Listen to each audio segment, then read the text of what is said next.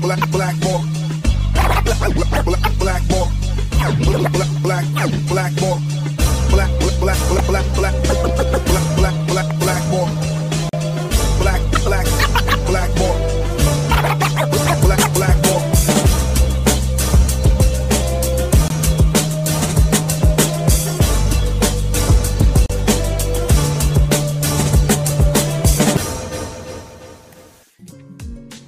What is up, everybody? My name is James D. Fury, and this is Blackball.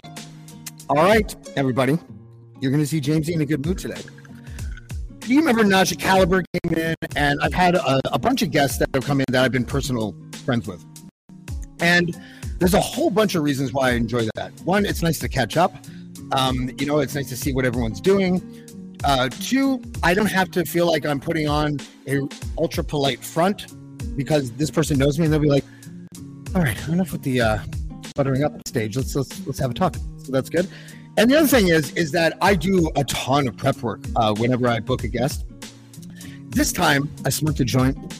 I lie down on my couch, and I'm like, all right, let's start in the year 2000 and work our way chronologically and figure out where all these stories are. And it was a blast. I spent like 45 minutes thinking of my guest today, and her name is Melissa Lauren. Melissa. Hello. How are you? I'm good. How are you? I'm doing well. Thank you. It's been a long time. I don't even remember the last time I saw you, to be honest with you. Like I wanted to go to your wedding when you had your wedding at the cafeteria island at Toronto Island, whatever it was. Call it the cafeteria. It makes it sound so bad. No, I thought it was brilliant.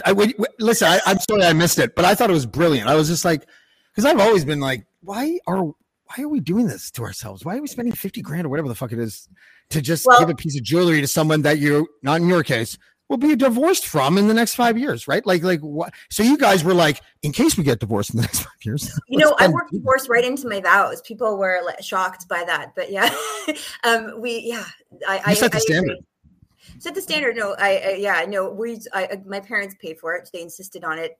I never really saw myself having a wedding. It was perfect in that sense that it was like Emerson took the boat over, took me and bridesmaids over, just very casual. I mean, it was at the clubhouse. I guess you could call it a cafeteria, but it was. I just, no offense to cafeteria people, right? No. I don't know. I haven't been on his boat since, I don't think I've ever been on that boat sober. Yeah, it was fun going. Well, it's funny because the bridesmaids were all drinking, as you can imagine, the champagne. And I was trying my best to keep. Well, I didn't because I'm older and my tolerance is so low that I just didn't want to end up, But it was fun nonetheless. Yeah. Well, yeah, and your husband, I don't know if I met him because every time we go back more than 3 years, more than the pandemic now, I'm like, I don't know. I was 7. I have no idea. But I feel like I do. He's got one of those like personalities or faces or something that when I see him on camera or when I see him playing an instrument, the instant thought that goes into my head is, that guy seems just like really nice. Just like a nice person, like not like me or like other people that we know that are fine people, but they're not nice, right? They're not like not nice, no. Yeah. Which I know nice people hate that, by the way. They can't stand that. It's true. And I'll tell you what's funny is a friend of ours a mutual friend, I don't know, not to get into the trenches already, but that I don't even know if you still are really in contact with, who we did that trek with. Say the name. No one's going to know. Joey Borg. Oh, no. Joey decided that I aligned with the feminists and now he doesn't want me. Yeah. He said, there's something about it that makes me think of Jesus when he was describing Nathan, like, he seems like this happy jazz Jesus. And I get that vibe definitely, when you get to know him, you realize he's not that nice. Yeah, James, you had children. That nice shit went right out the window. Let me put it to you this way. I think he's a wonderful man, and he's my husband. But what's good about him is he holds people to a high regard and expects a lot. Oh, he's got integrity. That's the word for it. Yes, he's got integrity. There you go. Thank you. Wordsmith, Melissa Lauren, everybody. Can we please tell the funny part of the origin story of the name Melissa Lauren?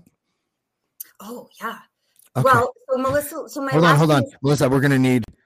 Okay, go ahead. No, So my last name is Pizarowski. Yeah.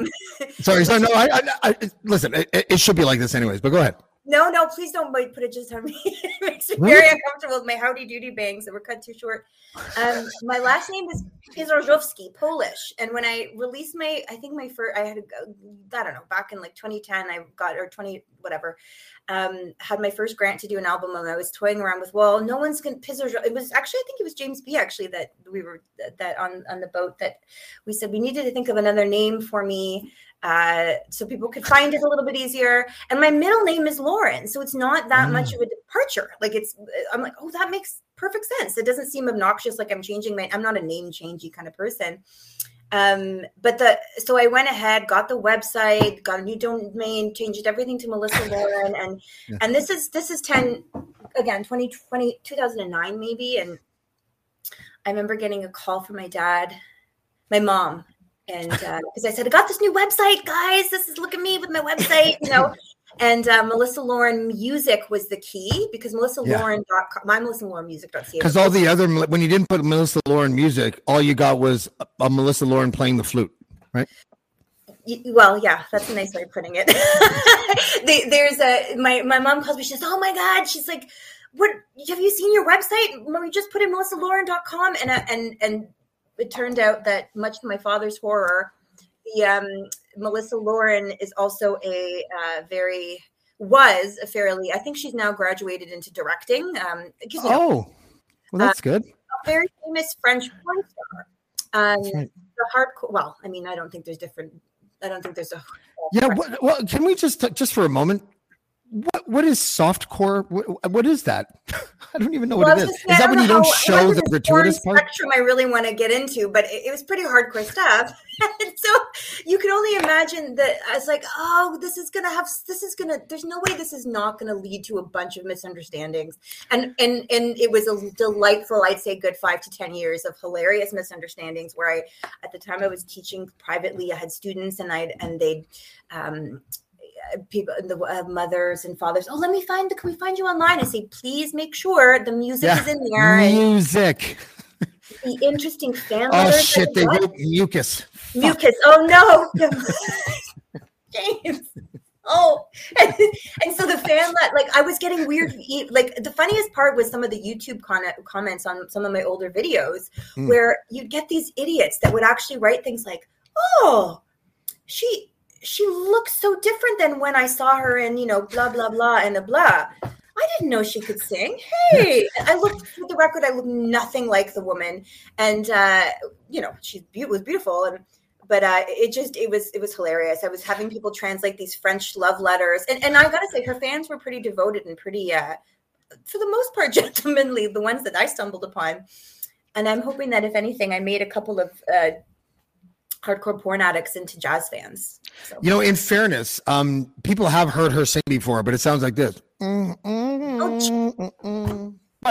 just sorry. So much for showing this to my parents. Oh, I'm sorry. Shit. No, it's okay. That's not about this. It's not about you. It's about. You're gonna swear. It's all. Yeah. It's about that other lovely lady.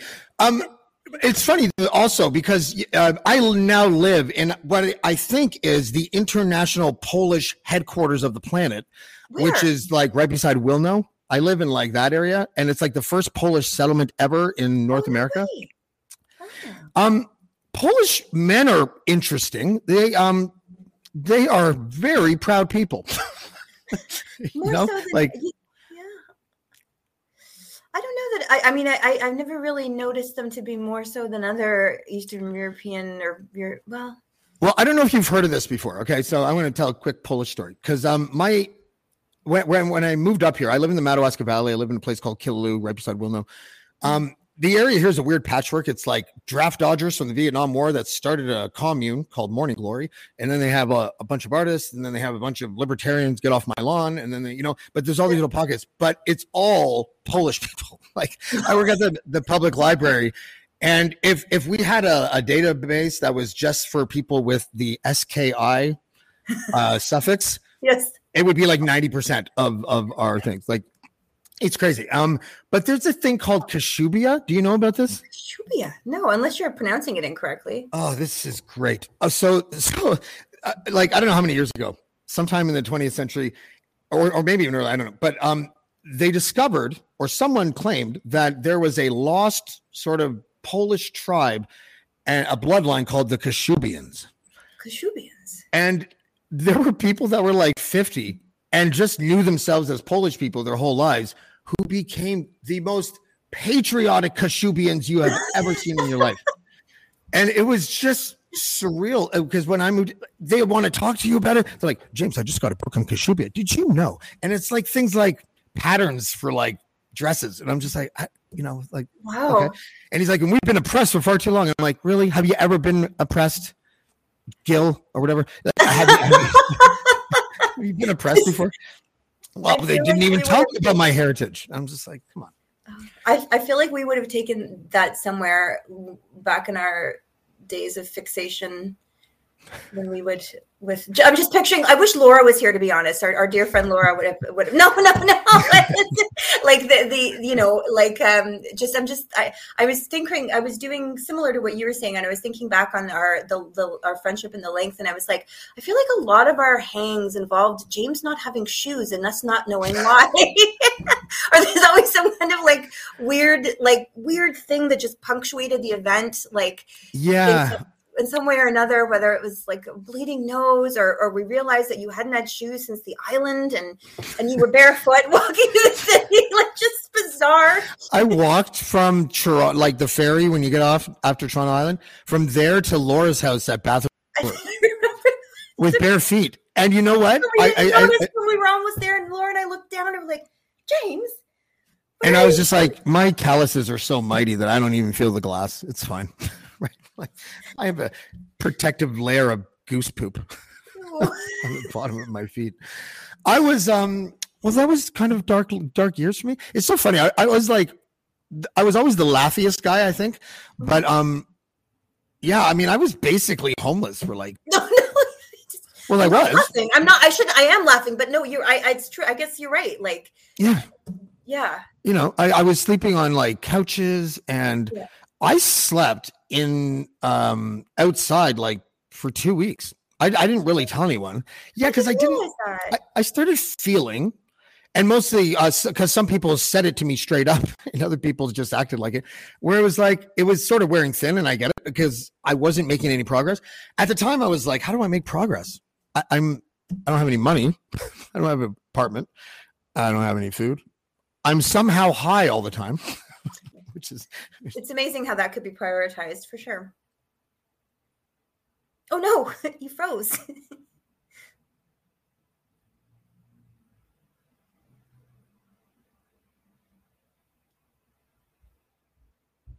Did I freeze? Should I sing the Christmas carol? The Christmas song?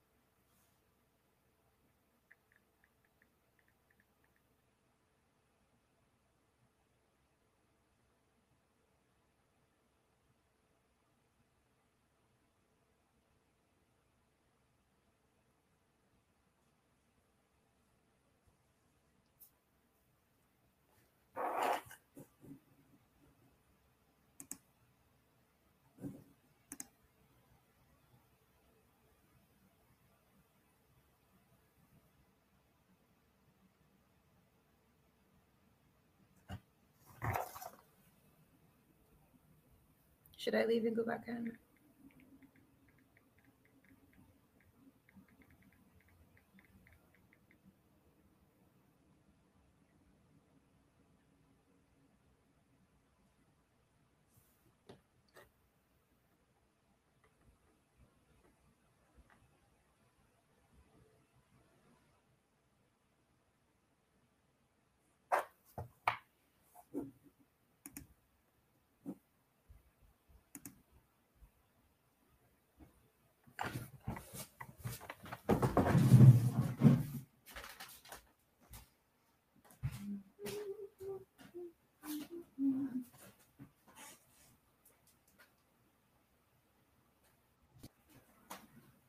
already live? Okay, that was interesting. Did you guys see the whole time?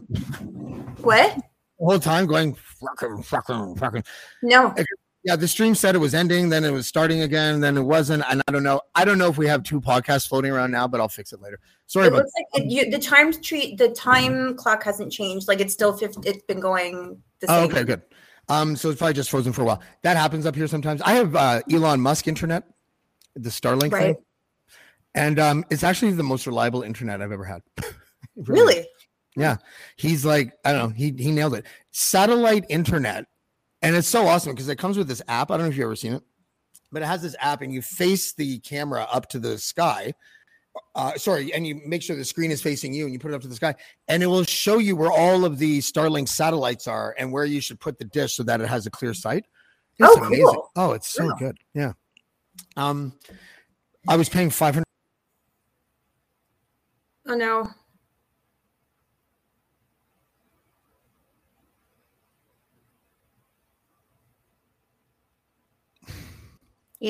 I hear. Oh, are we back? I think so. I hear you breathing. Okay. How many minutes have it? 60 minutes. Okay. I don't know why this is happening. I guess it has something to do with the ice storm outside.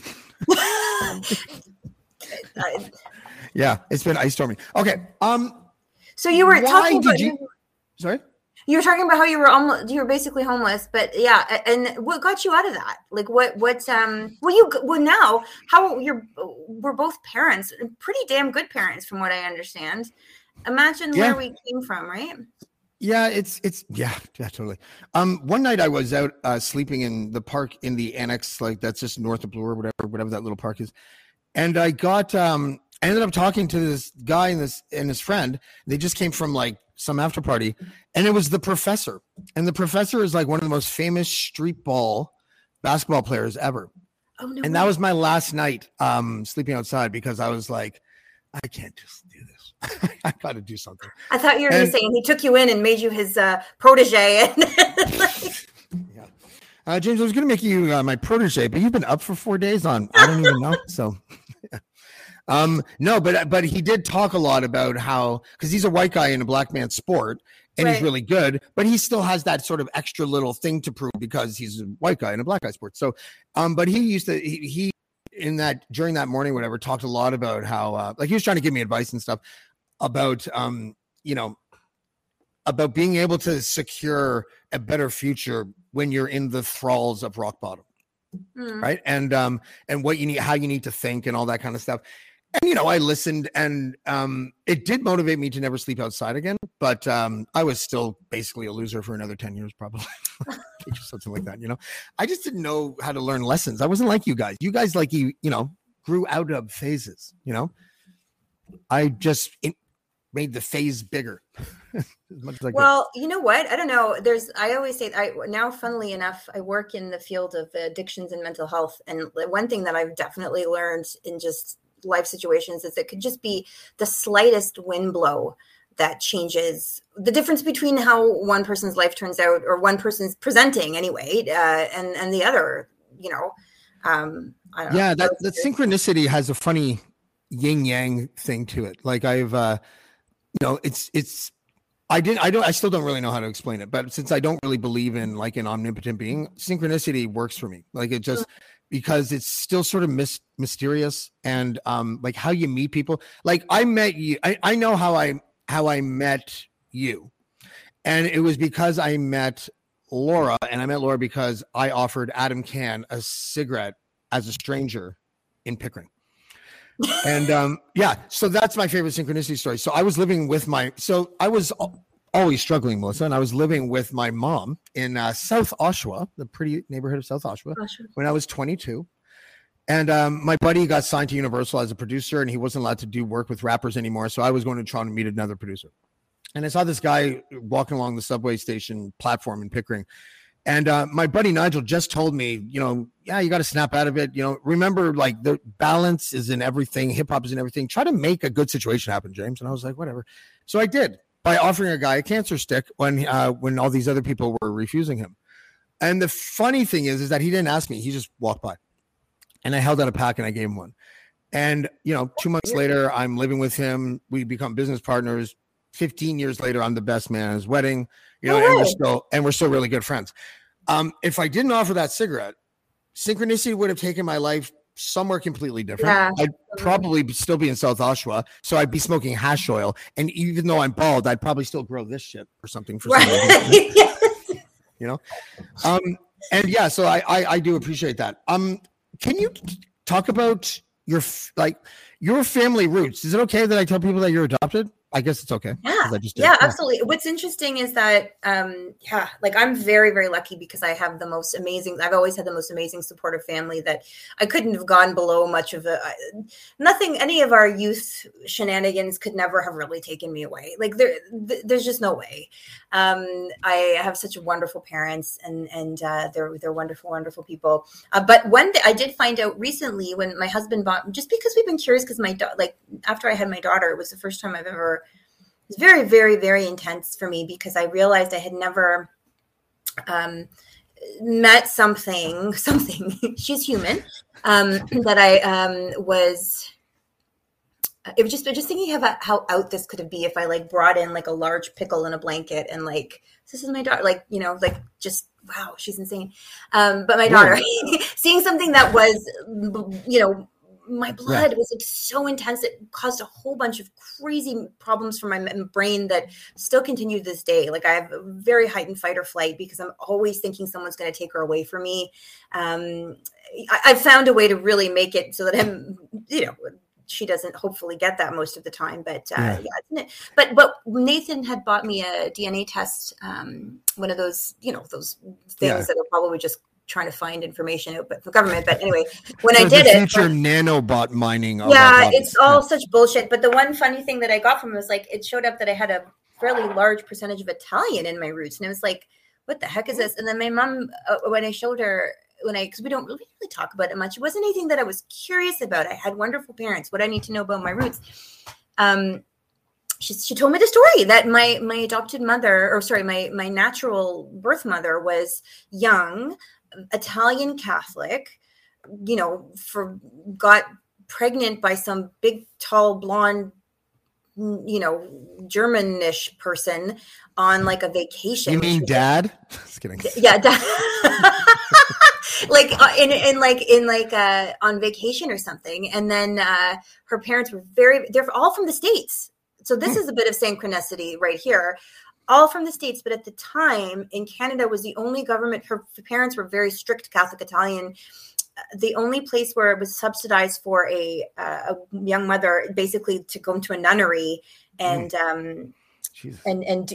be kind of kept away and give birth to the baby, and then the baby was in Toronto. I don't remember the name of it, but Laura remembers. Laura's like, oh, I feel like my dad used to work for it and whatever. So just by that weird thing, she landed in Toronto and had me, and then went back. And I don't think, from what I understand, the father never knew anything about it. And I found out that she had played guitar and sang.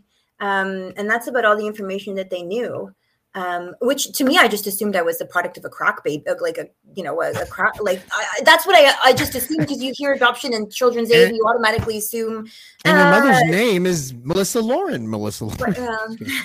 So isn't that interesting? So that was kind of interesting to kind of navigate, because the reason we looked into it too was for just health, you know, wanting to know what health things to be screened for and blah, blah, blah, blah, blah. But did you meet her? No, I have no more information than that. We don't. Oh, okay. Would you want to meet her? You know what's interesting? I haven't felt any. It's one of those things where I'll remember it maybe once, a couple times a year, when I get like one of those 23andMe things, so the DNA that says you've got new DNA relatives, and they're all like third cousins somewhere, and I haven't dived into it. I just haven't felt the urge. It's very interesting. I haven't felt. You know, Melissa, we're paisan now. Just to let you know. I know. I say that, and I obnoxiously tell all my Italian friends, and I like go out of my way to be really, really, really like I introduced, like, it was funny because another friend of mine I saw doing the same thing. There's lots of Italian drummers in the jazz industry, and you want to always introduce them with the you know. Yeah. Once you're Italian, you can walk around smacking people on their bums. No. Yeah, exactly. You get arrested in like a week. What? A paisani told me. Paisani is a sandwich? Oh my God. Yeah. What Paisan say? Yeah. Okay. So when you and I were responsibly navigating the rave scene, Responsibly navigating the rave scene. Yeah. no, I'm trying my best here. Yeah. Right? By responsibly, I mean everyone got the same amount of pills. It's going to be fine. Just kidding. I don't think that's accurate. Oh, I know. Okay, no, I'm gonna lead to this. But when say the year 2000, give me an idea of how you approached your singing career. Because I remember the only thing I remember from the early days is that performance. I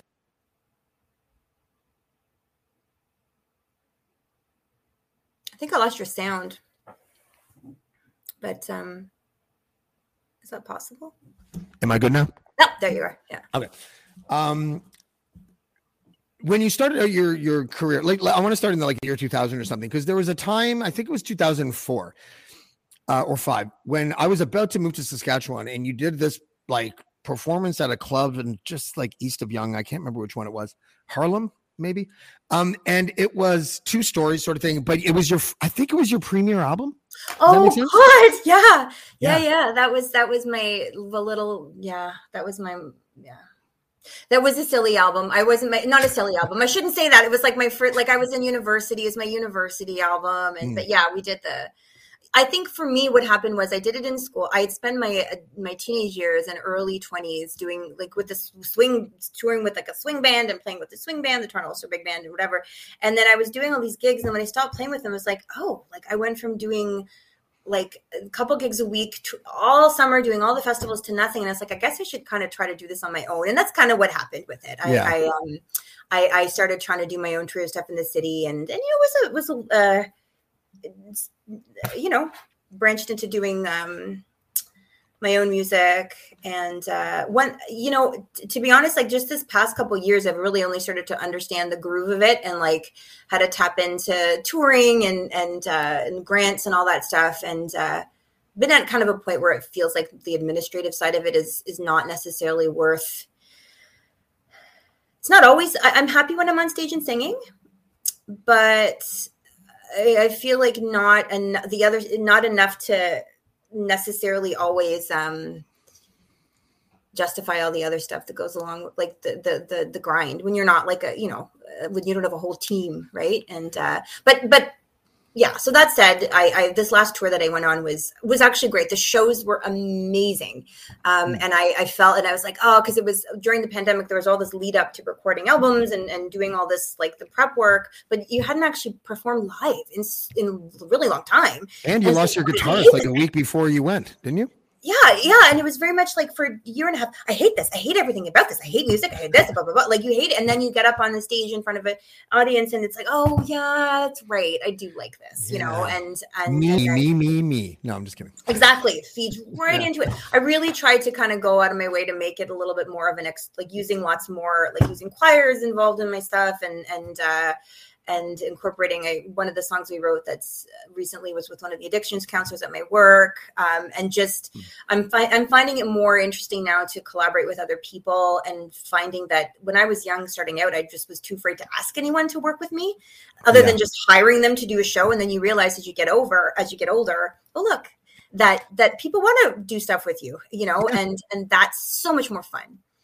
Segue into our songs. Yeah, that was great. We didn't even plan that. That was great.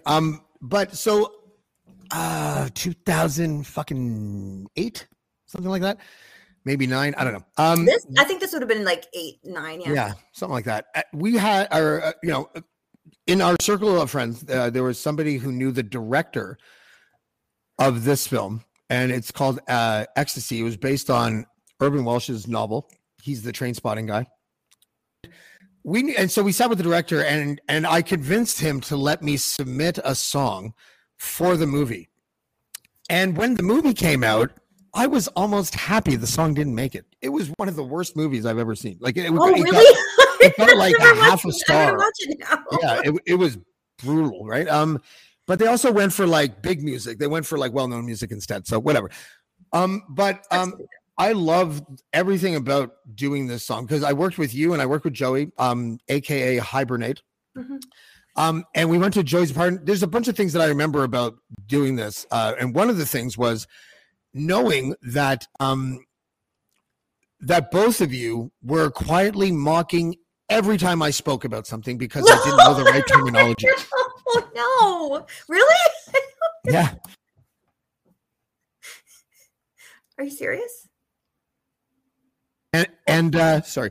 And it was neat seeing everything come together and how mad Joey would get.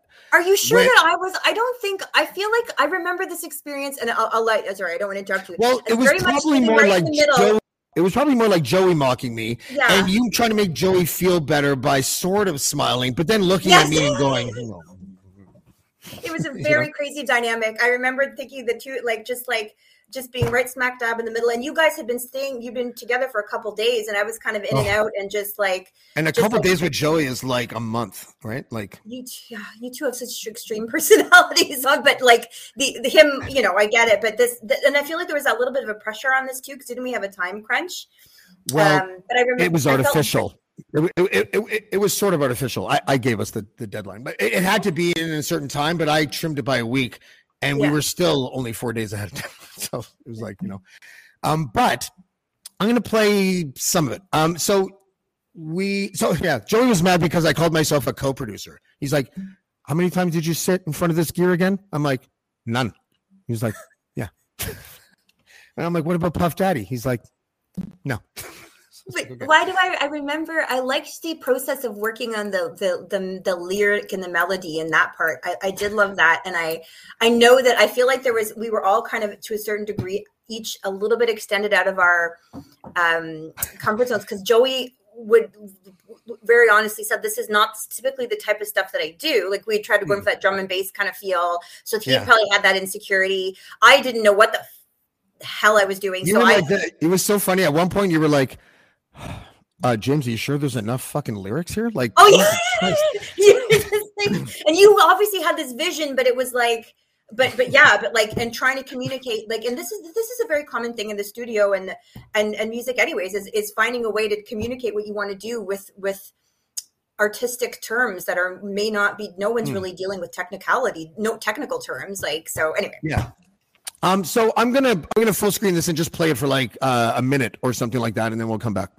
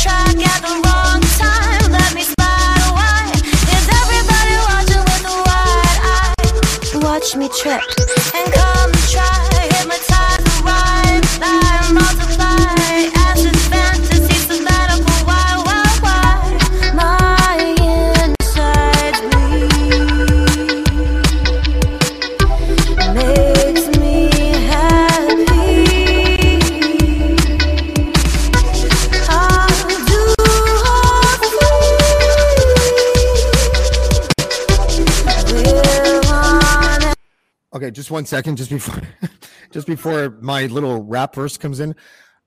Joey opens up a drawer at his desk and is like, "Oh, that ecstasy pill," and I just went, "Oh." I remember that. And he was like, "What the fuck?" And I'm like, "Let's go to the recording booth in like 45 minutes." So that's what I remember that. I remember thinking, and then I think because Joey never did that stuff really much anyway, and I remember that probably was part of what his like. He's like, nah. But no, not like, but like fair, and just like, and that's. I think that was the moment where I had to really. Yeah. Well, all three, and then I love that I'm on empty. I forgot about that. I'm still cringing at the "Watch Me Trip." Yeah, that I don't like that line either. I don't know why we kept that in. Oh God, That's my it's fault. the worst. That's my Anyway. fault. Okay, I'll just play the verse, and I actually think my verse is a little cheesy, but I spent more time writing your lyrics, and I like took the subway to my friend Shane's house, and I'm like, can you play reggae guitar for like 8 riffs? He's like, yeah. He did it. Brought it to Joey, and that's what I feel gives me the producer credit. I had to get on the subway, Joey. Fuck. Anyways, okay, here. Oh, and we waited until I was right peaked. Okay. It's best to me, best to be trapped inside the eye of a blackened sea. Happily come back for me. Said there were 4 left and 3 are for me. I might be straight up tripping from that little piece of something. Heathens freezing, pure undefeated. Sweat drop deepens like lust when that is seasoned. Pleasing the hard times gone with no reasons. I'm an E-head rushing up until I am bleeding. Believing the DJ build up to something. Serotonin rushing, function not sticking and tricking your brain into Queen Street thinking's ecstasy. Best to be trapped inside the map of a blackened sea. Happily attractive and free. Our chemical romance, it, you and me. And then it goes on. I think it's so good. You're so laid back in your delivery, and the one thing I noticed is like I'm so just like ahead of everything, like not quite in the pocket. So yeah. Anyway. Well, I mean, I gave you literally lyrics that I rapped out, and then was like, I'll get Melissa to sing these rap lyrics. I still like it. I like it. Yeah, I thought it was dope. And it was fun, and we've like jammed a couple times together, but it was yeah, you were one of the people in that group that I was like, oh, Melissa's here. I feel more comfortable now. I'm not the only one laughing and laughing and laughing and saying I'm sorry and laughing. I know. It was very fancy people that we hung out with.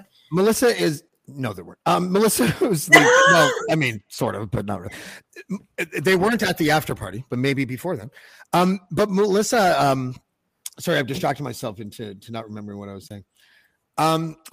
Melissa is the most quintessential Canadian ever. And the stereotype of, I'm sorry, is like you. Like, I was surprised you didn't find out your adopted mom was like a father of Confederation's wife. Mm-hmm. Yeah, the sorries. I'm sorry. Yeah. But I learned through you that it's contagious. Oh, if you already have that kind of that in you, I think, because I don't, you and I are the only 2 people that really will just get caught in a loop.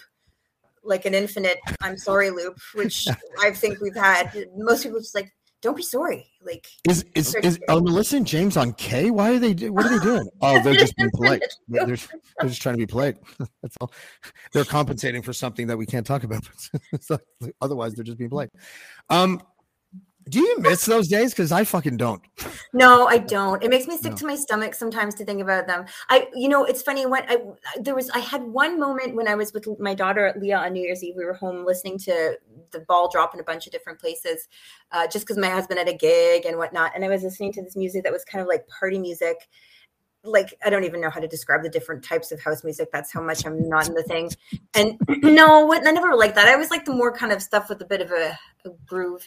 But who used to say that? One of our crew members used to say they used to have an argument. I think it was with, I can't remember who it was with, but one person was like pro trance and the other one was pro house. And once the pro house guy was like, you can't fuck to trance, people were like, oh, that's kind of true. I mean, we've all done it, but it's kind of true. Do you know what I mean? Like, it was house music got the crown for as we started to get older, because it was more, sexy and sophisticated. Well, yeah, and I didn't like that. I liked kind of more grimy stuff. But I was funny because I had a moment where I was like, oh, this reminds me of New Year's Eve in Montreal in like 2007, and like the club, and and the everything and the other things and the just the euphoria and for like a split second, I was like, that was fun. But then I was like, no.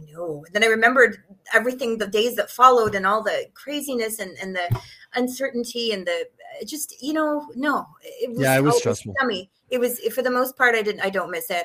I miss sometimes going out with my friend. Like, I miss a little bit, like just going out to, for example, to like a restaurant or a bar with my friends and like, or listening to good music or like going to a salsa club. But that side of it, No. I'm glad we had those experiences for sure. That was what else is the first of all, I know Yeah, this sounds crazy. I just have to interrupt you right here because my daughter Yeah. just arrived home. I'm gonna just go, before we go. go into any just Yeah.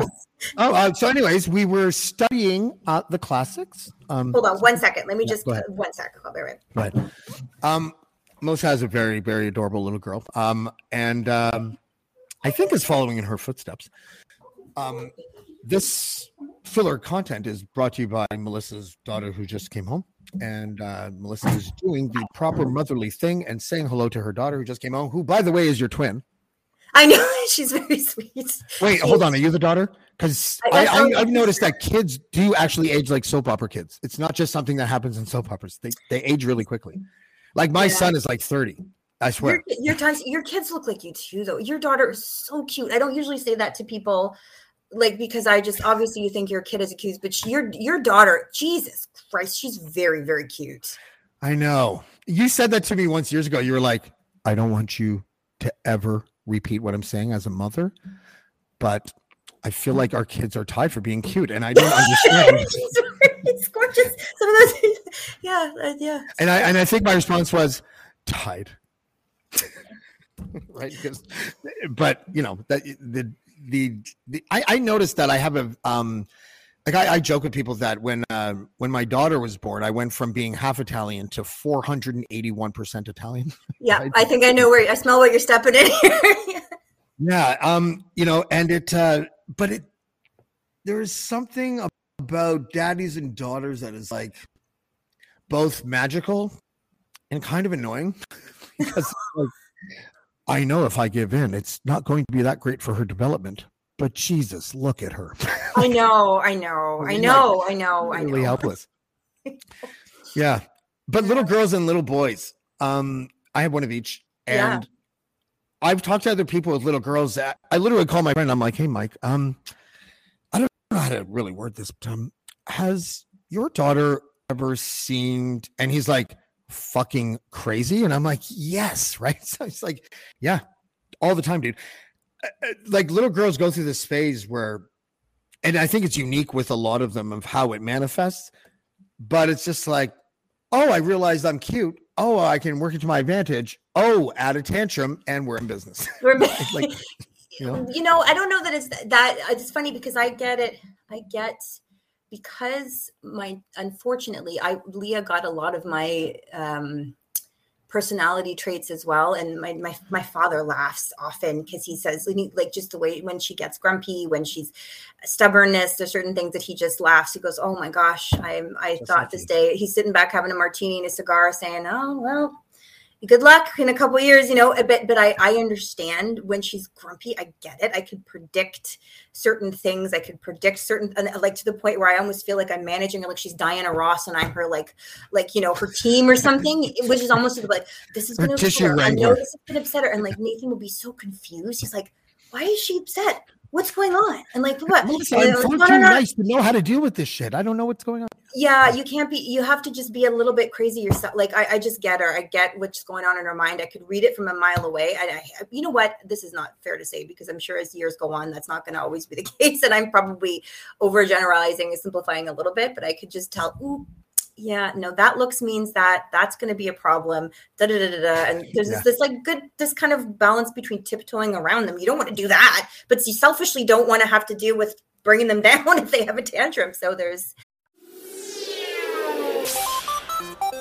Hi, I'm Steve Yerko. And I'm Tara Sands. Now available from Maji Media is our new podcast, 4Kids Flashback. 4Kids is the company who brought you the English dub of Pokemon in the late 90s and so many other shows like Yu-Gi-Oh!, Shaman King, Teenage Mutant Ninja Turtles, Kirby, the infamous One Piece dub, and so many more. We'll be talking to the people who worked at 4Kids. Actors, directors, writers, editors, producers, engineers, you get the point. And hopefully get the answers to questions both you and I have about the company. I actually worked there as a voice actor on some of the shows. And I was a kid watching the shows and remember way more than Tara does. And thank God for that. Steve is actually a professional storyboard artist, which gives some really unique insights into anime and animation. Subscribe today wherever you get your podcasts. That's the number 4 Kids Flashback. Yeah. Can I make a suggestion, offer some unsolicited parenting advice for something I did with my daughter? So she would get mad at kids at school or at Casper, her brother. So I'm like, Lizzie, we need a kill list. So every time we put a name on the kill list, Daddy will take care of it. And then I started thinking through, and I'm like, maybe it's not a good idea. So what I did was I utilized the kill list as a tool of forgiveness. I made all this shit up. I have no idea if I'm doing damage or not, but we developed the kill list. I thought that was cute. And then the next day I was like, maybe we can forgive Brantley, your classmate, and take him off the kill. I was ready to kill Brantley. I don't give a fuck, right? He's not my kid. So, but I was like, maybe we should forgive him. So now she does it so that she can forgive. That's not a bad idea. I mean, maybe you could possibly replace the word kill with something a little less extreme, but like maybe the torture team or something. Torture till they can't. Yeah, no. Are you going to peel the skin off, Daddy? Are you? Yes, I am. Make you somersaults in vinegar. It's not a good, it's because you know what, I tried it the thing is I don't know about you, but sometimes I'll just, when I'm having a really bad mental health day and fly off the handle, and then I'm modeling some really fucked up behavior to her. And then I feel like I lose my clout for about a week or so. Right. Because what I'm a huge fan of is just actually talking about it and saying, look, it was inappropriate when I said what I said about so-and-so yesterday. I'm sorry you had to hear it. I was really mad and I didn't know how to control myself, and I should have known that. And I'll talk to her about it. And within kids, without taking it too far and over explaining stuff that at a level that's beyond her 6 and almost 7. Oh, I do that all the time. My kids look at me like, Jesus fucking Christ, get on with it, Dad. Get on with it. Yeah. And then we do talk about it. And then I implement how are you going to self-regulate? We were not taught that. We weren't taught to just go sit and find, just squish it. We weren't taught that. I was taught how to use the dial on the TV.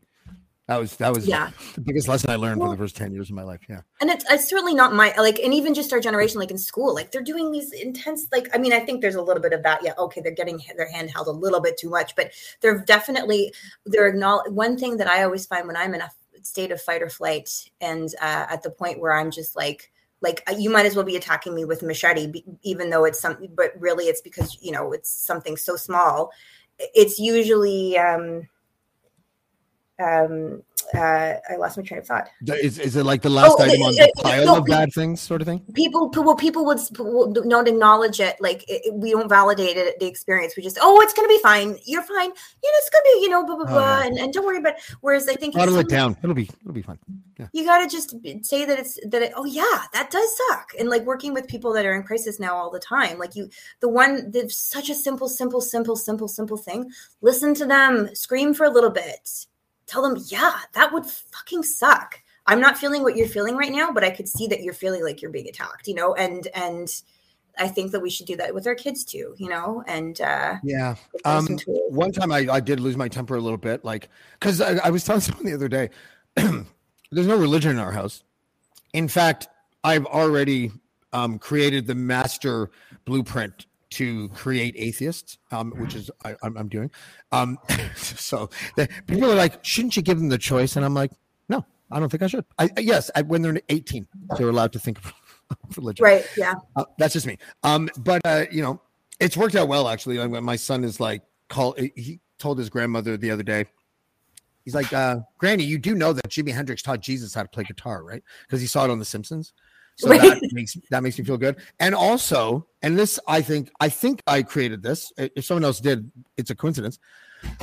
But you know how whatever you are and you find out about the tooth fairy and the fucking Santa Claus and all that kind of shit, just throw Jesus into the mix.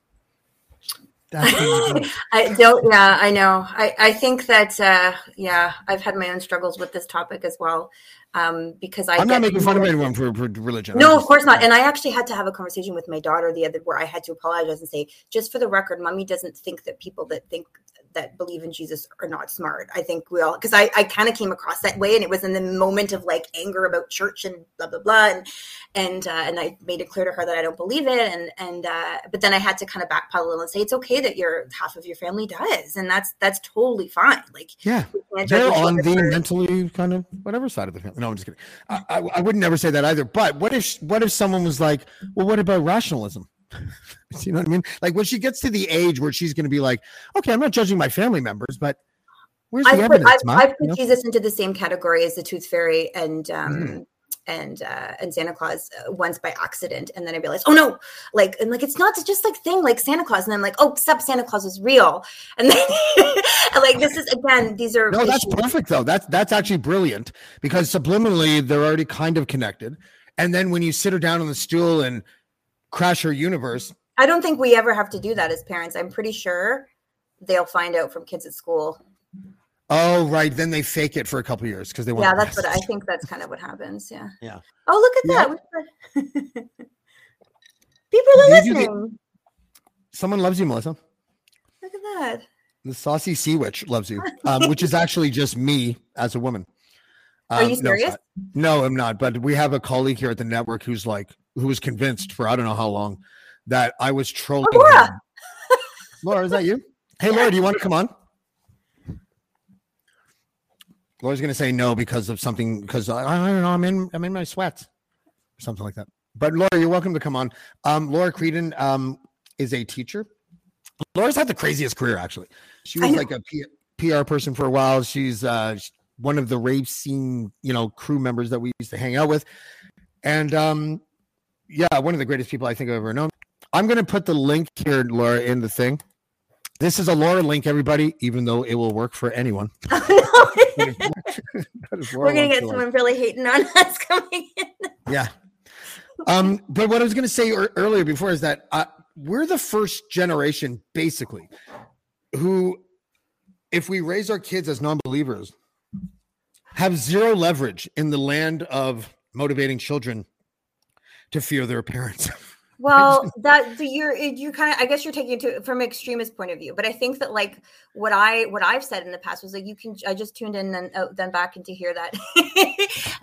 I would say like what we would do, like we want to still what I've said in the past is just it's certain people believe in certain things to help instill, to remind them to behave well in the world and treat other people with respect. And that's kind of where I've left it at. Like people believe in a variety of different things to remind them of a set of rules that you're not, I always make sure that I say, you're not going to, like the whole Santa thing with the naughty or nice list. I always make a point of saying there is no naughty or nice. You can be bad. People are quote unquote do wrong things, and that's okay. And we try to treat other people with respect. And I make sure I say that as well. And the world is so fucked up that when you're my age, naughty becomes the good thing and nice becomes the boring thing.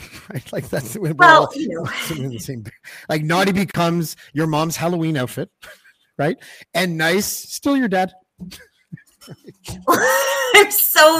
That went over my head, and I think I'm going to let it stay there.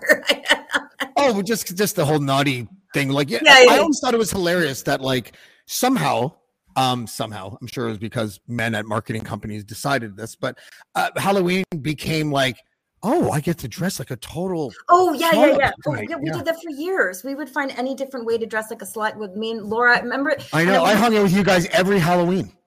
That's right. Remember that? I remember that one party when me and Laura were bartending at that crazy thing that Mark Paul and his friends put on, and the living room. So drunk, and like people at the party did, and we couldn't control. It got totally out of hand because we didn't have any staff and like proper licensed people, and it was a disaster. But Laura can pop on if she wants, because Laura, I remember when Halloween, us going out like dressed in the sluttiest of Halloween costumes, and I don't like to use that word because I know I'm I think that word is a positive. So go ahead. Nakedest. Let's put it this way: the most revealing Halloween costumes, Madonna through the ages. That's it. Laura's saying, and we went out the wrong weekend. Nobody else was dressed up, so Laura was in like cone boobs. We were out in the streets of Toronto and at a club dressed as Madonna through the ages, but like the naked versions, and nobody else was dressed up. And it was that was fun. Really? That is awkward, isn't it? You guys are like, I think the hired help is here. Well, if we weren't the partiers we were, we probably should have just gone home, but I think we made it work somehow. We had a really kind of interesting crew. Like we had there was all these talented people all these. There was actually quite a large contingent of rich kids who had talent that didn't bother doing anything with it because they're rich. It seemed like that. But it was neat. That crew taught me empathy. Really? And yeah, you know what? Maybe let me retract. It was the ecstasy that taught me empathy. I would say that's probably where I wanted to say. Okay, so you're right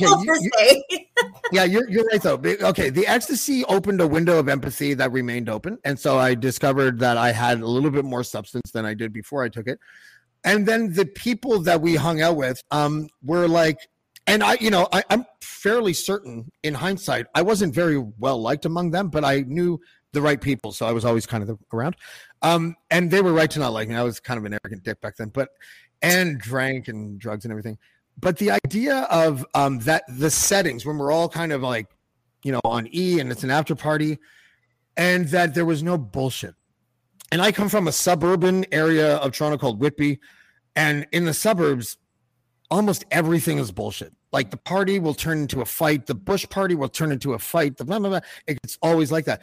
And these parties were like, it was the first time hanging with that crew that I would say something like this to another guy. Yeah, man, I think you just need to do what's like what you're feeling in your soul and just fucking, that's what you should pursue, man. Like I never spoke like that to anybody because in the suburbs, it was like, I don't fucking know what you want to fucking do tonight. Fuck. Like it was like that. I don't think I ever had a meaningful conversation with another man until like 2001 or something. And then like, if anything, the parties would end up like cuddle puddles and like. Yeah, I couldn't get in the cuddle. Yeah. It's like I'm on like 2 hits of E. I'm going to be grinding against Joey in like 5 seconds or something, just because. There's a hip there. Oh, that's not me. It's the ecstasy. I swear to God. Oh, just for the record, we're speaking like 20 years ago. Yes. But I had the same haircut, so it felt like the real me. Yeah. Okay. And by the way, speaking of modeling, because you were saying, I think you were talking about modeling good behavior before.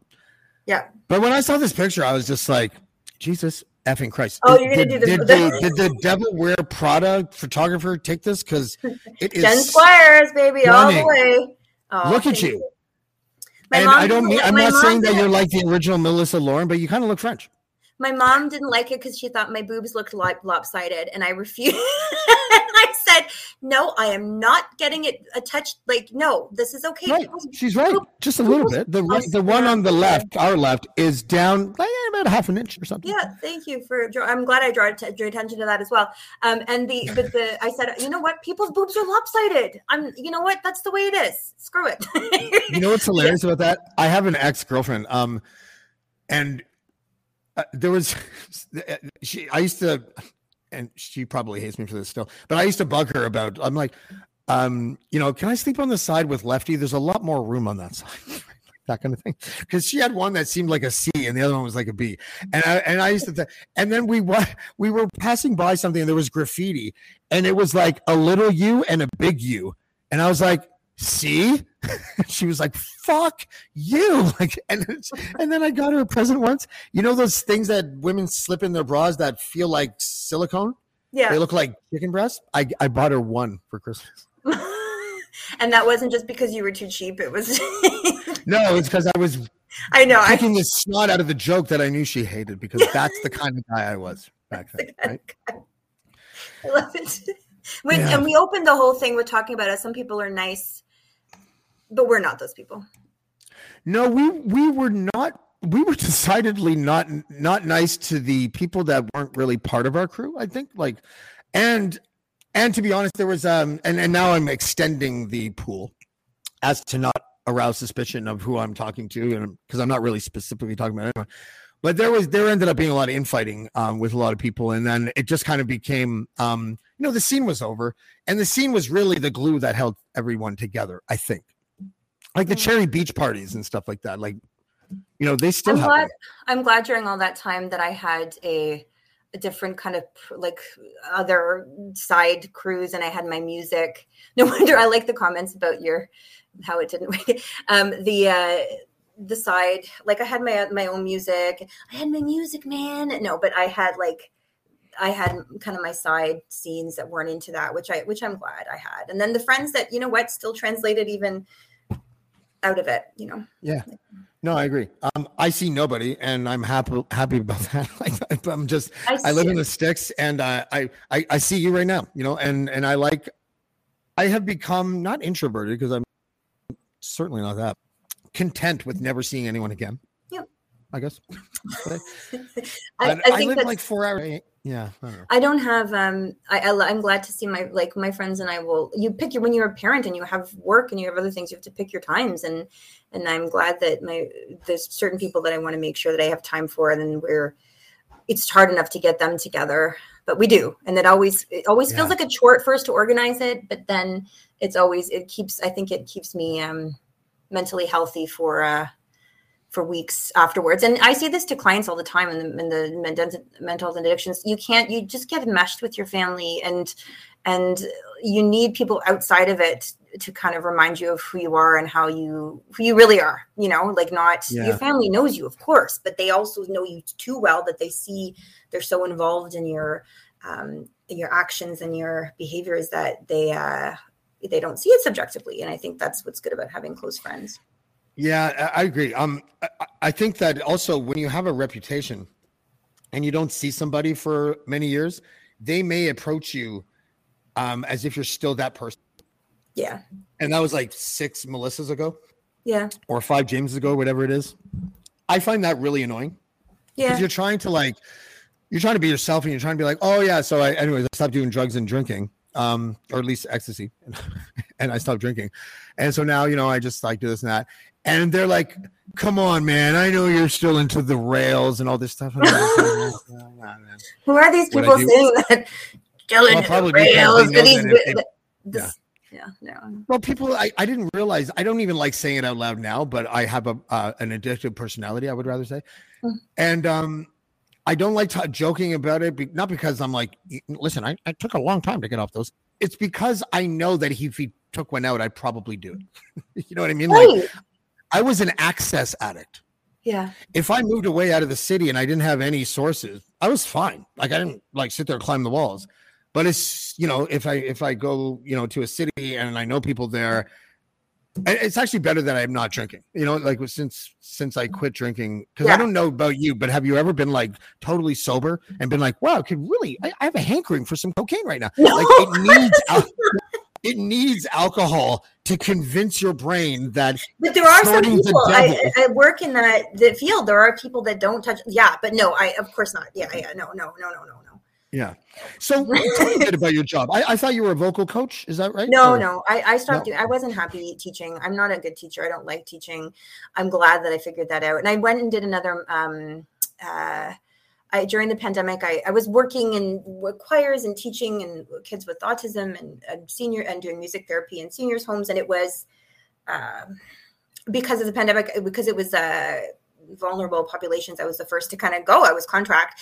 So I decided to do another master's, like a second postgraduate kind of degree that was a little bit more practical, because I needed a full-time job. Like, it was insane. I did addictions and mental health, and now I'm working as a intake. Well, it's a position. My two things. I started working at a place called Alpha House, where I was doing, which is like a step out of recovery, sober living, I guess, where I was doing like arts-based groups for the guys, and I did my internship there, and I loved it. I was like, wow, this is what I'm supposed. I still love performing, but in terms of like, this is like a calling for you. I love it. And it's so, you think that it would be draining. Now during the day, my full-time day job is I do assessments and intakes for Renaissance Recovery. I spent most of my time talking to people that are like high on crystal meth, or on whatever substances, and lots of, people that have no houses and have like just trying to navigate the system. And a lot of referrals, like, they would come from CAMH, and kind of deciphering where does the drugs come in, and do they have schizophrenia, and making clinical judgments. And I love it. It's not the type, you'd think that I would be depressed by the end of the day. I'm not. I don't know why. It must be therapeutic in a way. I love it. It's definitely, I really, really enjoy it. And I'm actually starting next week, a course with CAMH and U of T to be an opioid specialist, to kind of understand a little bit more about that, because because there's more, thank you, because there's just a need for it right now. So I'm really enjoying it. Yeah. Well, that makes me happy. Why don't you go before your daughter goes to bed so you can say goodnight and stuff? But I want to do. Hold on. Just let me calculate it in my head first before I spew it out my cry hole, just in case it's. It's a good idea. If we need to do like you, me, Melissa, and a couple other people from that, and talk about stuff from back then, because there's more positive than negative. The friendship things for me didn't work out long term for a lot of people, but I still consider you and I will I think kind of know each other. And like if we didn't see each other for 10 years and then we went and my new wife and your same husband go together for a drink or something like that, it's not like we're gonna have to. We need a bit of buffer time to reacquaint ourselves. Like we're gonna, and that's what I like about it. That's, there's no same thing with Laura, right? Like I feel like it's the same thing. Yeah. Laura, the acid story is hilarious. I hope Laura comes on, and I will tell it from my perspective. Except we'll talk about this Linda girl that was with us because I don't think teachers are allowed to talk about that shit. I don't know if they are or not. I'm so excited. Anyways, her name's Linda Corden. If anyone wants to Google her, okay. Yeah, I'd love to. Puzzled. You're supposed to play the role here. I don't know what you're talking about. I started to tell a story about the acid thing, and then aborted it because Laura's a teacher, and I didn't want to You're right. I changed her name to Linda. Linda is such an awful name. Oh no, it's like the Karen of fictitious character names. Sorry, Linda. That took me way too long to catch on to Linda Corden. Yes, we got to have Linda Corden on. Okay, you know what? We're not going to tell the acid story because Laura will be like, I kind of prefer you didn't. Can I tell it now really quickly? Just a part of it, whatever? Because I wasn't involved in it, so yeah. No, you weren't, but all of our close friends I was on the sidelines getting phone calls. Yeah, so I warned a person that was with us. I'm like, just don't let people be like, yeah, you're tripping. Like those people are annoying, and try not to get too giggly because you might. What I said, you might get skip the record syndrome and just start not being able to leave this one spot. And of course, one of our friends starts saying the word neon. Oh yeah. Over and over and over again. And like an hour and a half later, I'm like, you gotta fucking stop saying that goddamn word. And then she's like, what? Neon? And I'm just like, I'm gonna fucking this is crazy. And then we all get into a cab, and I get into the cab and I sit down and I'm like, and I put my arm around the cab driver and I'm like, sir, it's not what you think. We're all on high grade acid. To the bar, right? And it's like 11 o'clock in the morning or something. And we gallivanted around Toronto, a bunch of acid heads for I don't know how long. I think it probably cost Tara her relationship at the time. Or almost did. And yeah, that's the kind of shit. Clarice, you mean? What's that? I said, you mean Clarice. Oh, right. Yes. Clarice Demensko. Anyways, yes. Imagine there's a sleuth out there. I'm pretty sure they mean this Tara girl. No, yeah. I think. I forget that I'm so open about my and not everyone is, but I do it to inspire others. Yeah. To answer your question, it's Renaissance. Cool. I do the work with this council in the Renaissance Recovery Center. So yeah, it's pretty cool place. Is there anything else you want to plug before I let you go here, Melissa? Nah. You can find me on all the socials, but Melissa Lauren. Melissa Lauren. Music. Hard working. You know what? Surprisingly enough, the lifespan, the shelf life of the French porn isn't long. So she slowly kind of got directed and spat out into the directing industry. Nice. Thank you. Nice. Yeah, so anyways, the whole, so yes, Melissa Lauren Music, you can find me on all the different socials. You're a lovely person, a lovely singer. I miss you, and I miss you too. I really appreciate you coming tonight. It would be fun. I do this thing on Fridays actually called Casual Fridays. This wasn't casual? No, this was because I know you, and I love these shows because I don't have to rack my brain and figure out what Stan is doing 20 years ago. because I know what Stan was doing 20 years ago. But Casual Fridays is my social gathering night. So if you guys are ever free on a Friday at the same time, I'll put you on. I'll kick off the regulars that just get drunk and get loud and cut off my jokes right at the punchline. I fucking hate that. Your jokes are so good, though. Oh my God, we have to talk about next time the Peter Jackson jokes.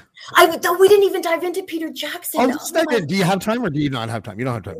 I should go, but this Okay. is reason for follow-up. Just to give a synopsis, we created a character as to what we were all too cheap to smoke cigarettes that were expensive, so we all smoked Peter Jackson cigarettes. And and the first joke, you remember the inaugural joke? No. Was Peter Jackson smokes Peter Jackson. Oh, yeah. But then it got really ridiculous where if he was a character, what he was like, lived in his mom's He was like the garage. grossest person of all He was the grossest person in the universe. I wish we could, I think we can go back and find some of those on the When Facebook Peter page. Jackson takes a bath, his neighbors can smell soup.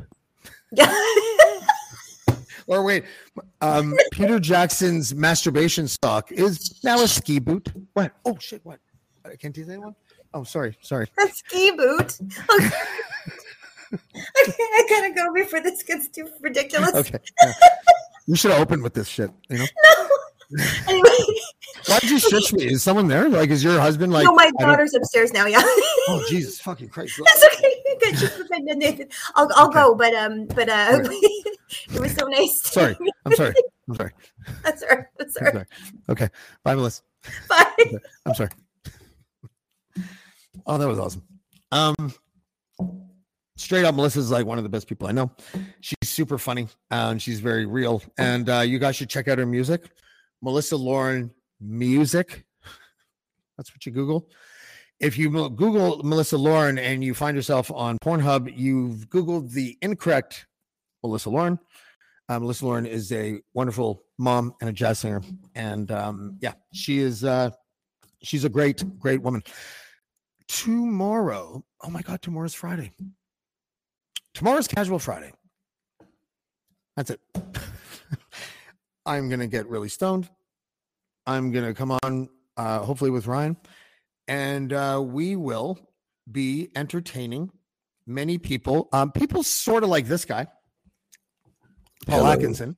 How you doing? Paul, did you want to go into the other room around the corner and grab your penis and put it and bring it in with you just so we have a conversation starter?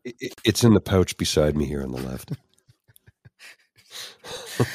It's funny because we're branding you as the guy that always talks about his penis, but now we are the ones that only talk about your penis. I mentioned it once on the show out of anger. That was it. Only once. Last Casual Only Friday, once. I suggested that you and JB have a cock off for charity, right? Yeah, that's odd. What, you don't like charities? You don't like giving to the needy? What do you mean? Oh, I do, but there are limits, right? I mean, 12 inches? Depends from whose perspective this limit thing you're talking about. Right? well, it just could get weird is all I'm saying. Anyway, love the show tonight, dude. Melissa, Are you here because you're about to go on for your show? Is that what you're doing? No. It's because I'm a jazz guy. I have that whole jazz show that I do. So that I was sorry. hoping to- Where did you click that? I developed a habit of never looking on that side of the screen now that I never look at the chat. It's okay. No, I have a jazz show that I do. I have a whole jazz podcast that I do. It's Songs and Stories, the jazz supplemental jazz edition. I think I'm up to volume 75 will be the next show. Wow. So I'm working on it right now, trying to get the show together. But I would love to have Melissa as like the first interview guest because most of the music that I play on the show is just strictly instrumental jazz. So she'll be the first vocalist, and the girl's got the pipes. She's got the chops. Outstanding vocalist. And I have a few friends that work in the jazz scene in Toronto. So she makes it look easy. Oh God, she's one of those. She's just like casual about it, and she's just nailing it.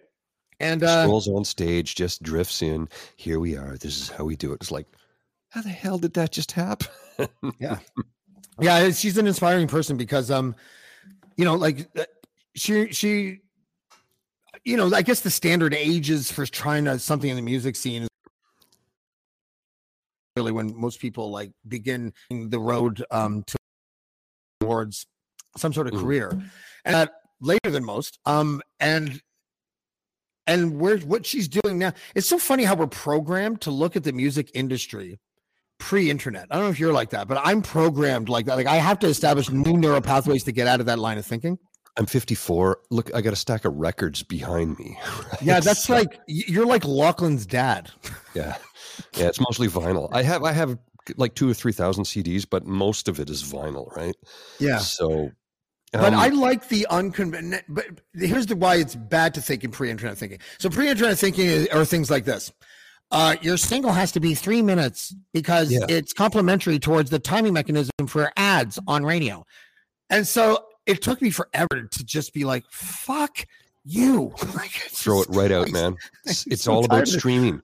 It's all about streaming and touring, right? Yeah. I mean, literally today, you put out a record so you can tour. 30 years ago, 20 years ago, well, 25 years ago, you put out a record and you toured to support the album. Now the whole reason to put out a record is just have an excuse to tour. And you don't even care if you sell any records. You just want to sell concert tickets. Now that kind of changed during the pandemic when you had to get your streaming numbers up. And some people have made a lot of money off streaming, like Drake, Justin Bieber, to name two Canadians amongst Spotify many. and YouTube and the way that they disperse funds is criminal. You know? It's absolutely criminal. It like literally Drake and Justin Bieber, Ariana Grande. There's a few people that have made money on Spotify and YouTube Music and that, but quite literally most people you see nothing, like nothing. Like my jazz show, I used to do it only on Mixcloud. Now it's on multiple platforms because jazz artists are just eager to get their music out. The pop music show I have to do on Mixcloud only because otherwise I'd have to pay for licensing on Spotify and Apple and Google and all the other ones. But on Mixcloud, the difference is they pay the artists. Now, what is it, like a quarter of a cent per click or whatever? Like, I mean, it's pathetic, but at least they're getting paid. Yeah, the one thing that bothers me about there's the advertising element of the internet. I've always been kind of confused. Mm-hmm. The first thing that confused me, because I remember when the internet kind of came out and more than half of the people were using it, and they started to talk about the death knell of print journalism. Mm-hmm. Mm-hmm. And I was like, why can't the Toronto Star look at all the ads in the Toronto Star? And why can't they just duplicate the paper experience for the website and charge Online. even more for the ads? That's the part that I didn't understand. Why are newspaper ads worth more than clickable right to the place where you buy the actual? Why? It doesn't make any sense to me either. Because when you consider the fact that the physical paper distribution is limited to, let's say, 100,000. I don't know what the number is. Whereas when you put your product out there online, and you don't have a paywall, it's not limited to anything. Yeah. So your ads can be seen by literally billions of people. Yeah, and especially if it's it's Gen Zers opening up the paper and it says, claim your coupon here, and they keep on just touching the paper, click, pressing it click, to try to get. Well, wait, I can't go to the it's not product. working. Yeah, and then you go online where they get paid almost nothing for the little ad, and you can go and buy the product. I just don't get. I want a marketing person to tell me why this is, because I have a sinking suspicion that it is because the industry itself was like, well, we can't disrupt our industry. Yeah, that's Let's basically just what spread it is. rumors that there's no value to digital ads. Yeah, that's But largely that what it doesn't make was. any sense. Shut up. But then you guys have characters like Mr. Beast and PewDiePie and Logan Paul and all these guys who are beyond rich, like stupid money, and outside of Gen Z and some younger millennials and maybe a few of us who are, in this milieu, don't even know these people exist. Yeah, I only know their names. And then I'm kind of disappointed with the younger generation where it's like you're making a guy rich for talking smack in the corner of the screen.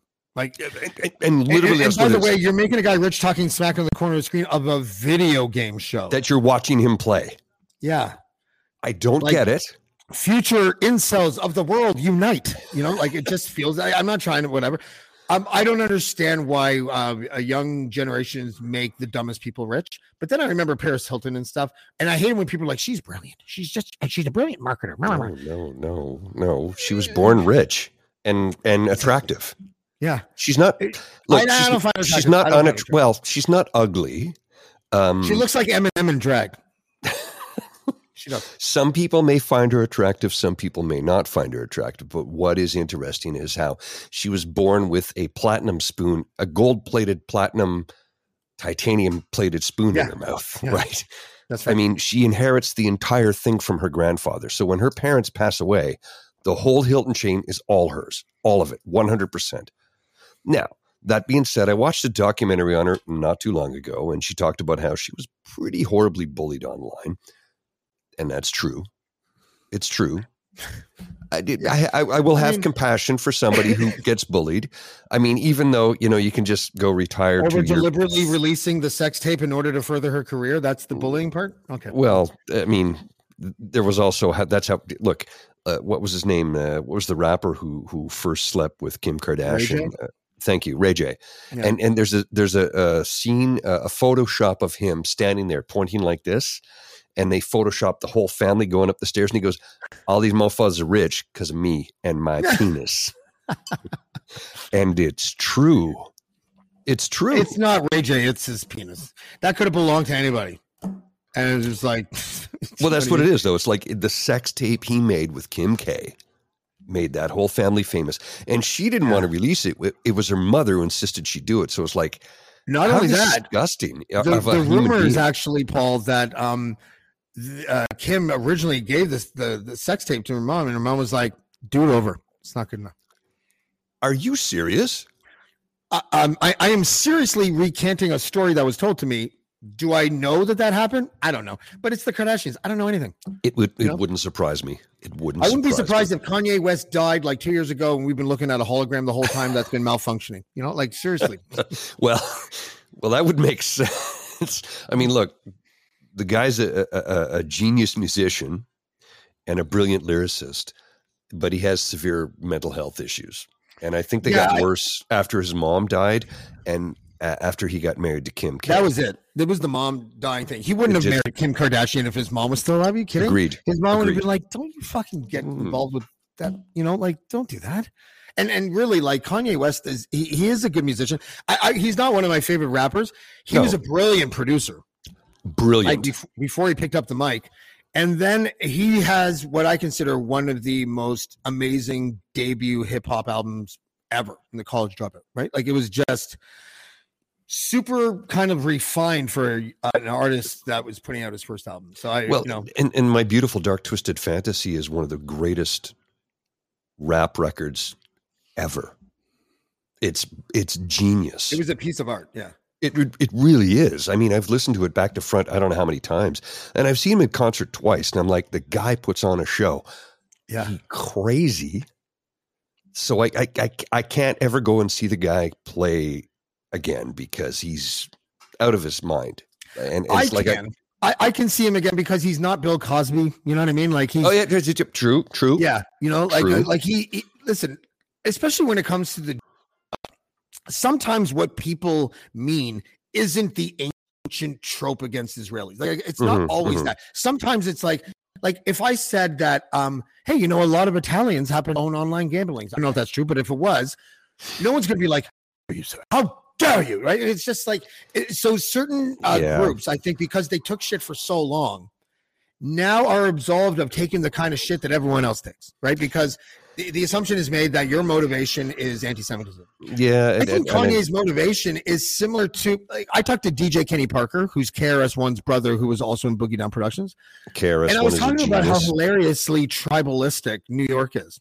I'm like, you guys are fucking New Yorkers. And yet it's like Brooklyn and Bronx and Long Island and Staten Island. And he's like, bro, they might as well be different countries. No kidding. Bensonhurst. Yeah. Like you're 2 kilometers away.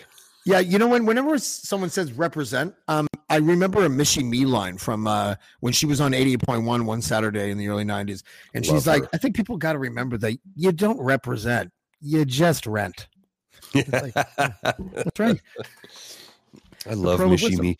She was here last summer and I didn't get a chance to see her. And I regret that because I have been a fan of her since Raga Death. The first time I heard that, I'm like, what the hell was that? Yeah. Oh, I know. I mean, she was the first person to ever try and do that and succeeded at it. Yeah, it was interesting because it was right on the heels of a project that was similar in that it juxtaposed certain artists with a certain type of music that don't normally associate, which was Living Colour. Remember that? Yes. And I've seen them live twice, and they're amazing. The only thing I think they did wrong is that they like the glam rock look already expired. Like they were a little too frizzy and stuff. But freakishly good musicians. Oh, I have a funny Missy Me story. I had a girlfriend at the time, and we were doing this stupid thing where we get to put a couple celebrities on our. If we have the chance to sleep with this celebrity, then you'll give me the green light. And I chose Missy Me because I calculated that I lived in Toronto. I had a better chance of running into Missy Me. Otherwise, I would have put Salma Hayek, and that was it. And then we ran into Missy Me like a year later. And it was one of those confusing moments because I didn't know her personally, but I said hi to her like I did know her personally. Hi. So I'm like, I literally went like this, "Hey, Mish," and she walks up to me and she's like, "Hey, you," and like all that, and my girlfriend was standing behind Missy Me, and I'm just like, right? Listen, I don't make the rules, you know what I mean? It turns out this might surprise people. That if you ever run into the celebrity that you or your wife is allowed to have sex with because of that agreement, chances are you're not going to let them do it. No, yeah. Right? I would, for the stories at the future dinner parties, I would totally let my wife do it. But I love Ree's comment, did you laminate the cards? I thought you were talking about something else. Yes, we believe in safety during sex. Of course we laminated it. Jesus. Oh, right, the card. Yeah. The cards. Did you laminate the cards, though? Oh, my God. What a great future for like a dystopian future or like, the Fifth Element kind of world. Yeah. Self-wrapping condoms. And it almost works like in the same way that like a laminator works. I work with a laminator at the library. I made all the vaccine passports and stuff. It would have to be a different type of device, one that looked more like a fleshlight or something. And it would just... And doesn't heat up to like 300 degrees. Listen, I have an Italian penis. I'm sorry if your sensitive fucking Irish penis can't handle it, but like, whatever it is. It is. It's just Irish, English.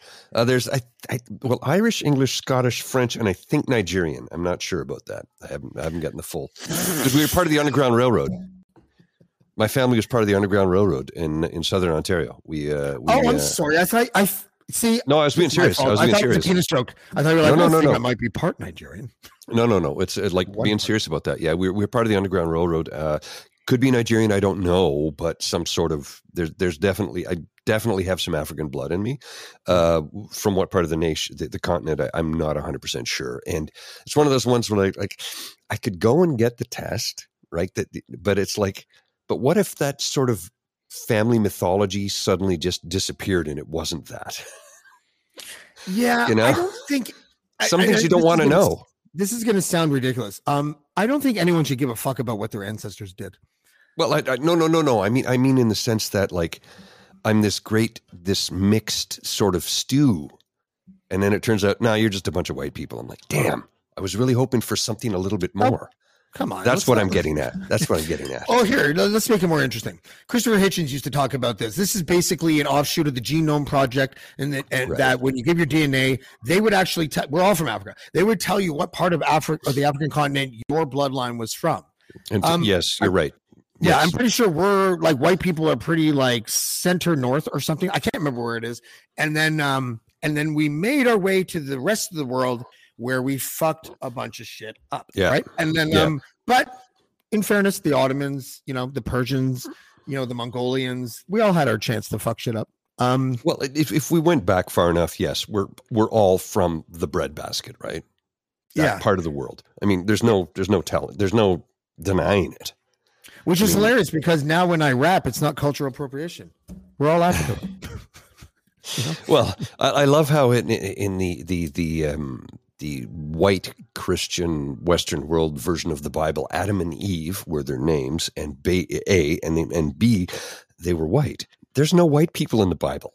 There's no they had white belly people. buttons in literally every artist depiction too. Right. But that's not. No, there's no navels. They can't have navels.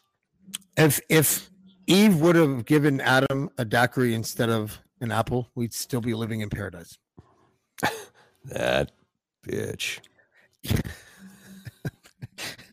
Oh, I'm getting in trouble for that one, right? Well, it is basically misogyny since she was the first woman, right? So yeah, you're not giving them much of a chance out of the gate there, 8 inches, you know? Well, thanks for having me on, brother. I would problem. love to let Melissa know if you could put her in touch with me. I'd love to have her on the Jazzcast because she's an amazing artist, and like I said, I've not had a chance to interview anybody yet because it's a jazz show. There's not a big audience for it, but the audience that is there loves it.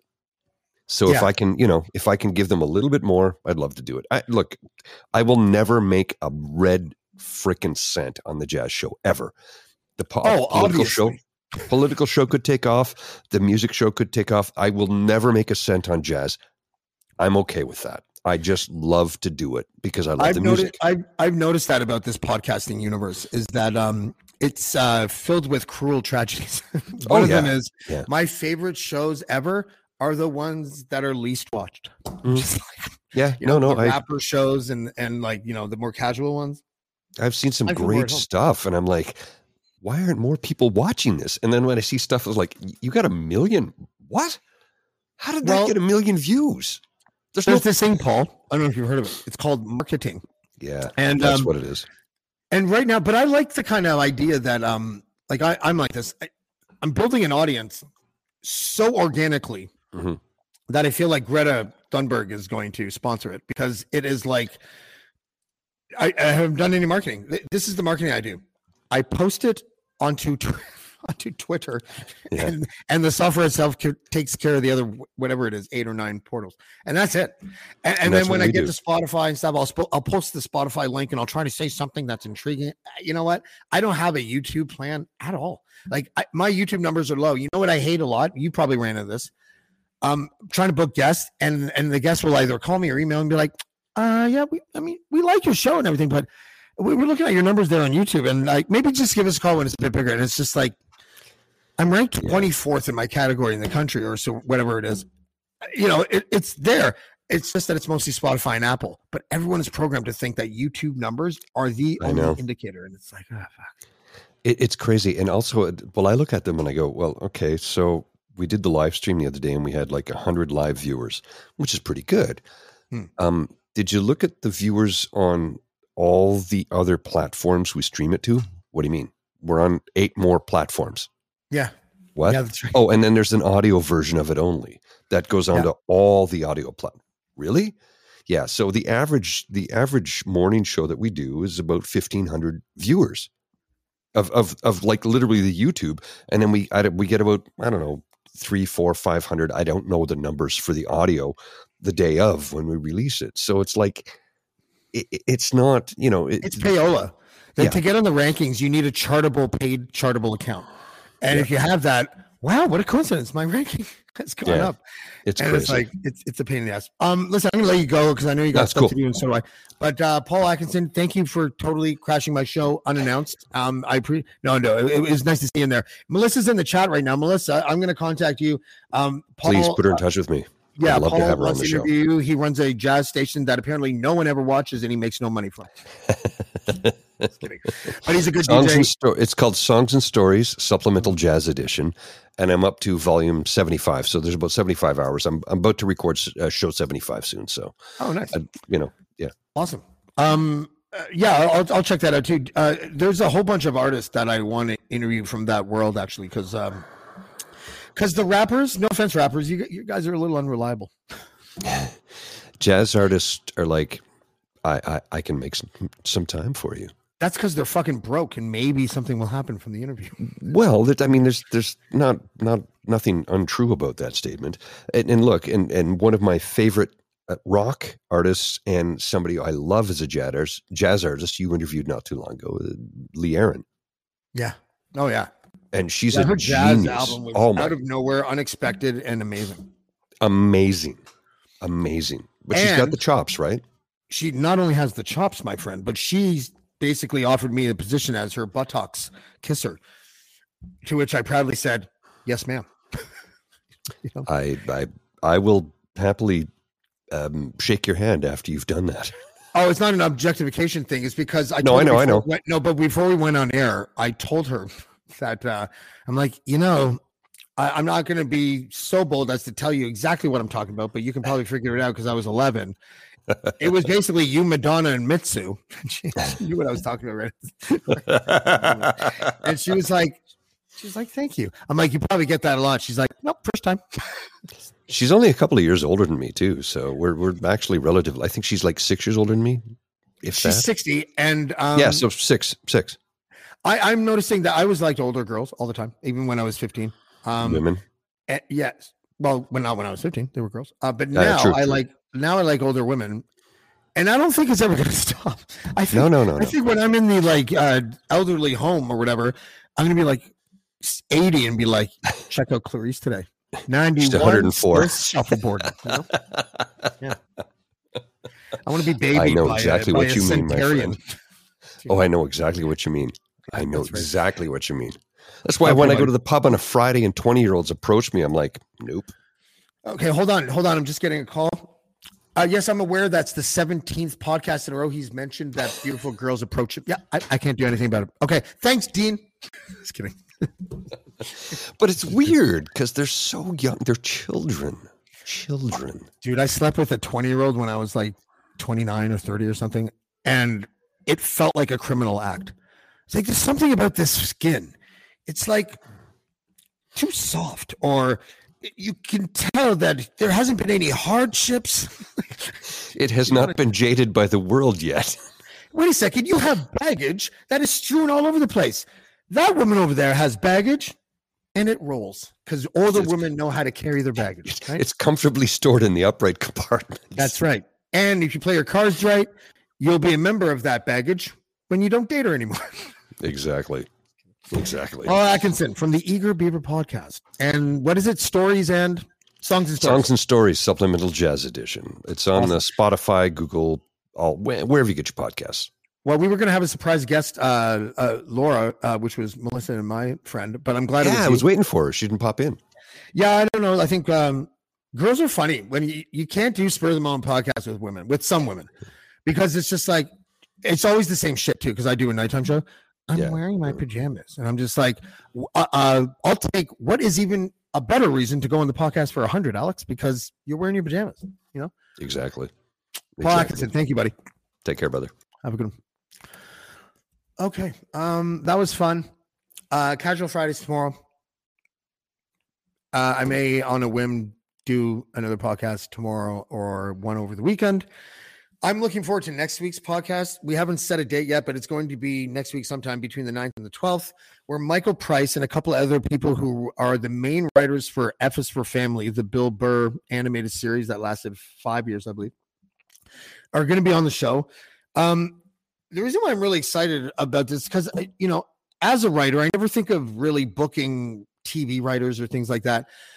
But there are like a certain type of culture that has emerged from when The Simpsons took off. And by the way, Michael Price has been also writing on The Simpsons for 20 years. So he's our main guest, and we have other writers in the F is for Family realm. But the culture of writers that write specifically for animation, but shows like The Simpsons, South Park, Family Guy, King of the Hill, that kind of stuff. I mean, they're like a fraternity in a good sense. Because and this is, I'll leave you with this because this is what I'm going to open with. I want Michael I want to ask him if he really fully understands the impact of something like The Simpsons had on not just pop culture, but on young people's personalities in general. And, I know it exists, and I just because I've seen it, I have witnessed it where I lived, where I grew up in Whitby, and there's still people that speak. There are people. So I mentioned this on the last podcast, so I won't get into it too much. But there are people who will recite full lines from TV shows, and I think don't even realize that they're quoting a TV show because it's so embedded in our lexicon. Anyways, I'm looking forward to that because, as a writer, I will just include them in my network of people to beg for jobs from. No, I would never do that. And there is like a 6% chance that Bill Burr will be on the show, but I'm not holding my breath on Bill Burr. It would be great to talk to him. But in any event, we will see you tomorrow night on Casual Fridays, or next time you happen to be watching Black Bolt. Thanks, everyone. Black Bolt. Black Bolt. Black Bolt. Black Bolt.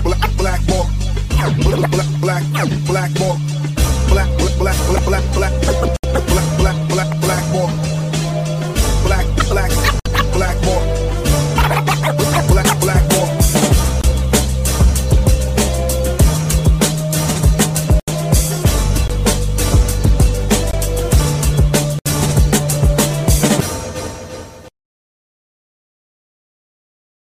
Hi, I'm Mercedes Nichol, 4-time Winter Olympian and host of Dropping In, a podcast with Mercedes. This is a podcast where I interview a bunch of different people. I get the good, the bad, and the ugly, as well as I share my stories along the way. Now you can drop in at droppingin.com or subscribe on Apple, Spotify, and YouTube. I'll see you soon. Kids, I'm your eager beaver. And I'm Mr. Grizzly. If you love politics or hate politics, then have we the perfect podcast for you. The True North Eager Beaver. Incisive political commentary. We keep you up to date and give you the political and media literacy you seek to help you cut through the bovine fecal matter. Facts first. Sound analysis. Sometimes I growl. Sometimes I sass. We impart civics and build community. And we share some laughs along the way. Being informed and engaged has never been more fabulous. Or sexy. Catch us on the Dean Blundell Network. Or on our YouTube channel. Or wherever you get your podcasts. Because democracy is something you do.